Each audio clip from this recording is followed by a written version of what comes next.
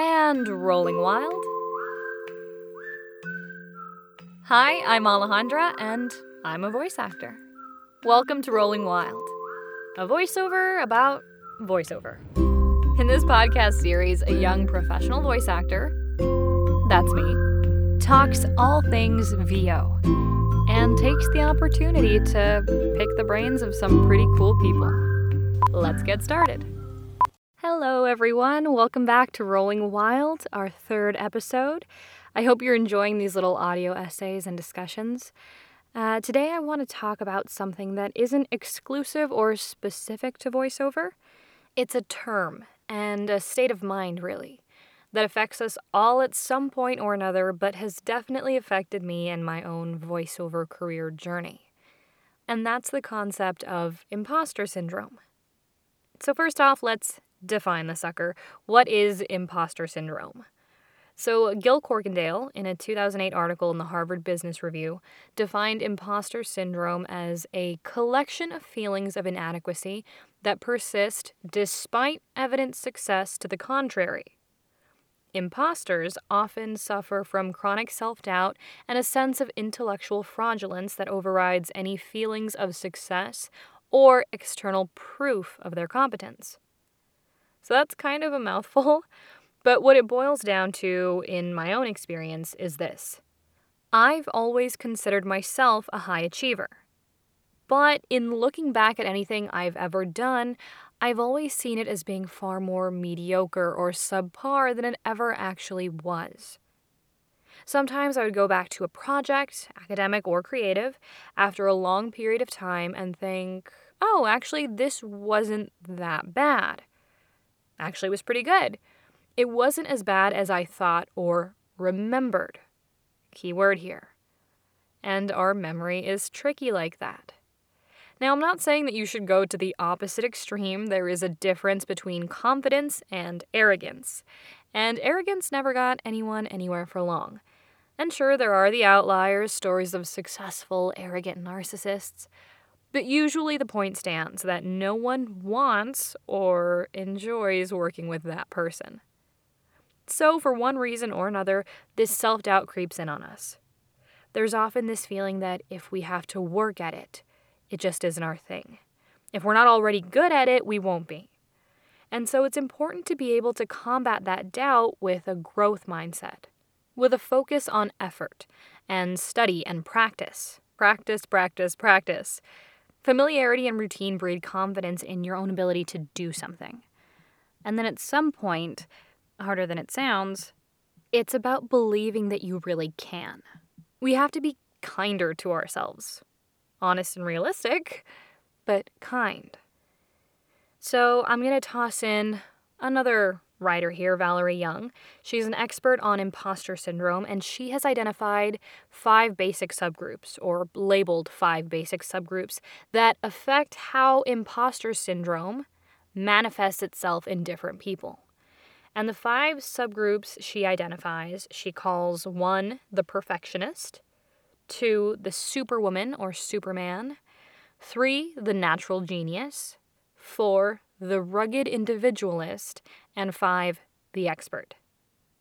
So I'll quickly break these down for you. But the way she essentially labels them, the perfectionist always thinks they could have done better, and often set unrealistically high standards for themselves, inevitably coming out on the other side feeling like they failed if they fall short of unrealistic standards. The superwoman, the second one, or superman, never believes they are as competent as their colleagues and therefore feel the need to overwork themselves to compensate and prove that they can do it or that they're good enough, and are constantly trying to measure up and be that superwoman or superman. The third, the natural genius, feels that if they don't get it right the first time, or if something doesn't come easy to them, doesn't come naturally, then it simply isn't for them, and they can't do it, so why even try? The fourth, the rugged individualist, cannot, no matter what, ask for help. So the rugged individualist cannot ask for help, because they feel that if they have to ask for help, if they can't do it on their own, then they must not be able to do it and are therefore imposters in whatever it is they are struggling with. So if you have to ask for help, it's just not for you. You should be able to do it on your own and figure it out. That's the rugged individualist. And the last subgroup, number 5, the expert, feels like he or she snuck past the gatekeepers and are worried they will be found out eventually as being unskilled or lacking adequate knowledge or being an imposter. So if you would like to read up more on these subgroups and maybe you test yourself and see where you might fall, you can check out the article in Fast Company that I will be linking in the show notes. Now, although the categories seem neat and organized, it is possible to fall in between categories as well. The important thing here isn't to find your own personal particular brand of self-doubt and proudly display that in a masochistic way. No, the point here is to be able to identify what it is we often erroneously feel that makes us identify ourselves as an imposter or makes us feel this way, and how we can combat this feeling. It's just giving you more data or information so you can be self-aware. Knowing is half the battle. So in my case, I've often struggled with the idea that I somehow made it into the position I had through serendipitous means. No personal merit. I'd forget, air quotes, forget, about all of the work and effort and long hours that had gone into a certain final result, and I'd just see the result. And I never remembered that result as it truly was. I guess I found myself somewhere between groups 1 and groups 5. So the perfectionist and the expert. The perfectionist always thinks they could have done better and often set unrealistically high standards for themselves, inevitably coming out on the other side feeling like they failed if they fall short of unrealistic standards. The expert feels like he or she snuck past the gatekeepers and are worried they will be found out eventually as being unskilled or lacking adequate knowledge or being an imposter. And the other sad and detrimental thing about dealing with that imposter syndrome is not necessarily where you find yourself while you're in it, experiencing it, but where you might find yourself down the road if you don't realize it's happening to you. It can hinder you from truly growing and improving and getting where you want in your life or your career. Now, if you remain stuck wherever you are, struggling or imperfect, inevitably, because no one is perfect, you're just siphoning away energy and time from working at and improving something that you could be truly special at, or something that you could make truly special. Now, there's another podcast here that I'm going to reference, and it's not an acting or a voiceover podcast. It's a business podcast hosted by Tiffany Bova. It's called the What's Next podcast.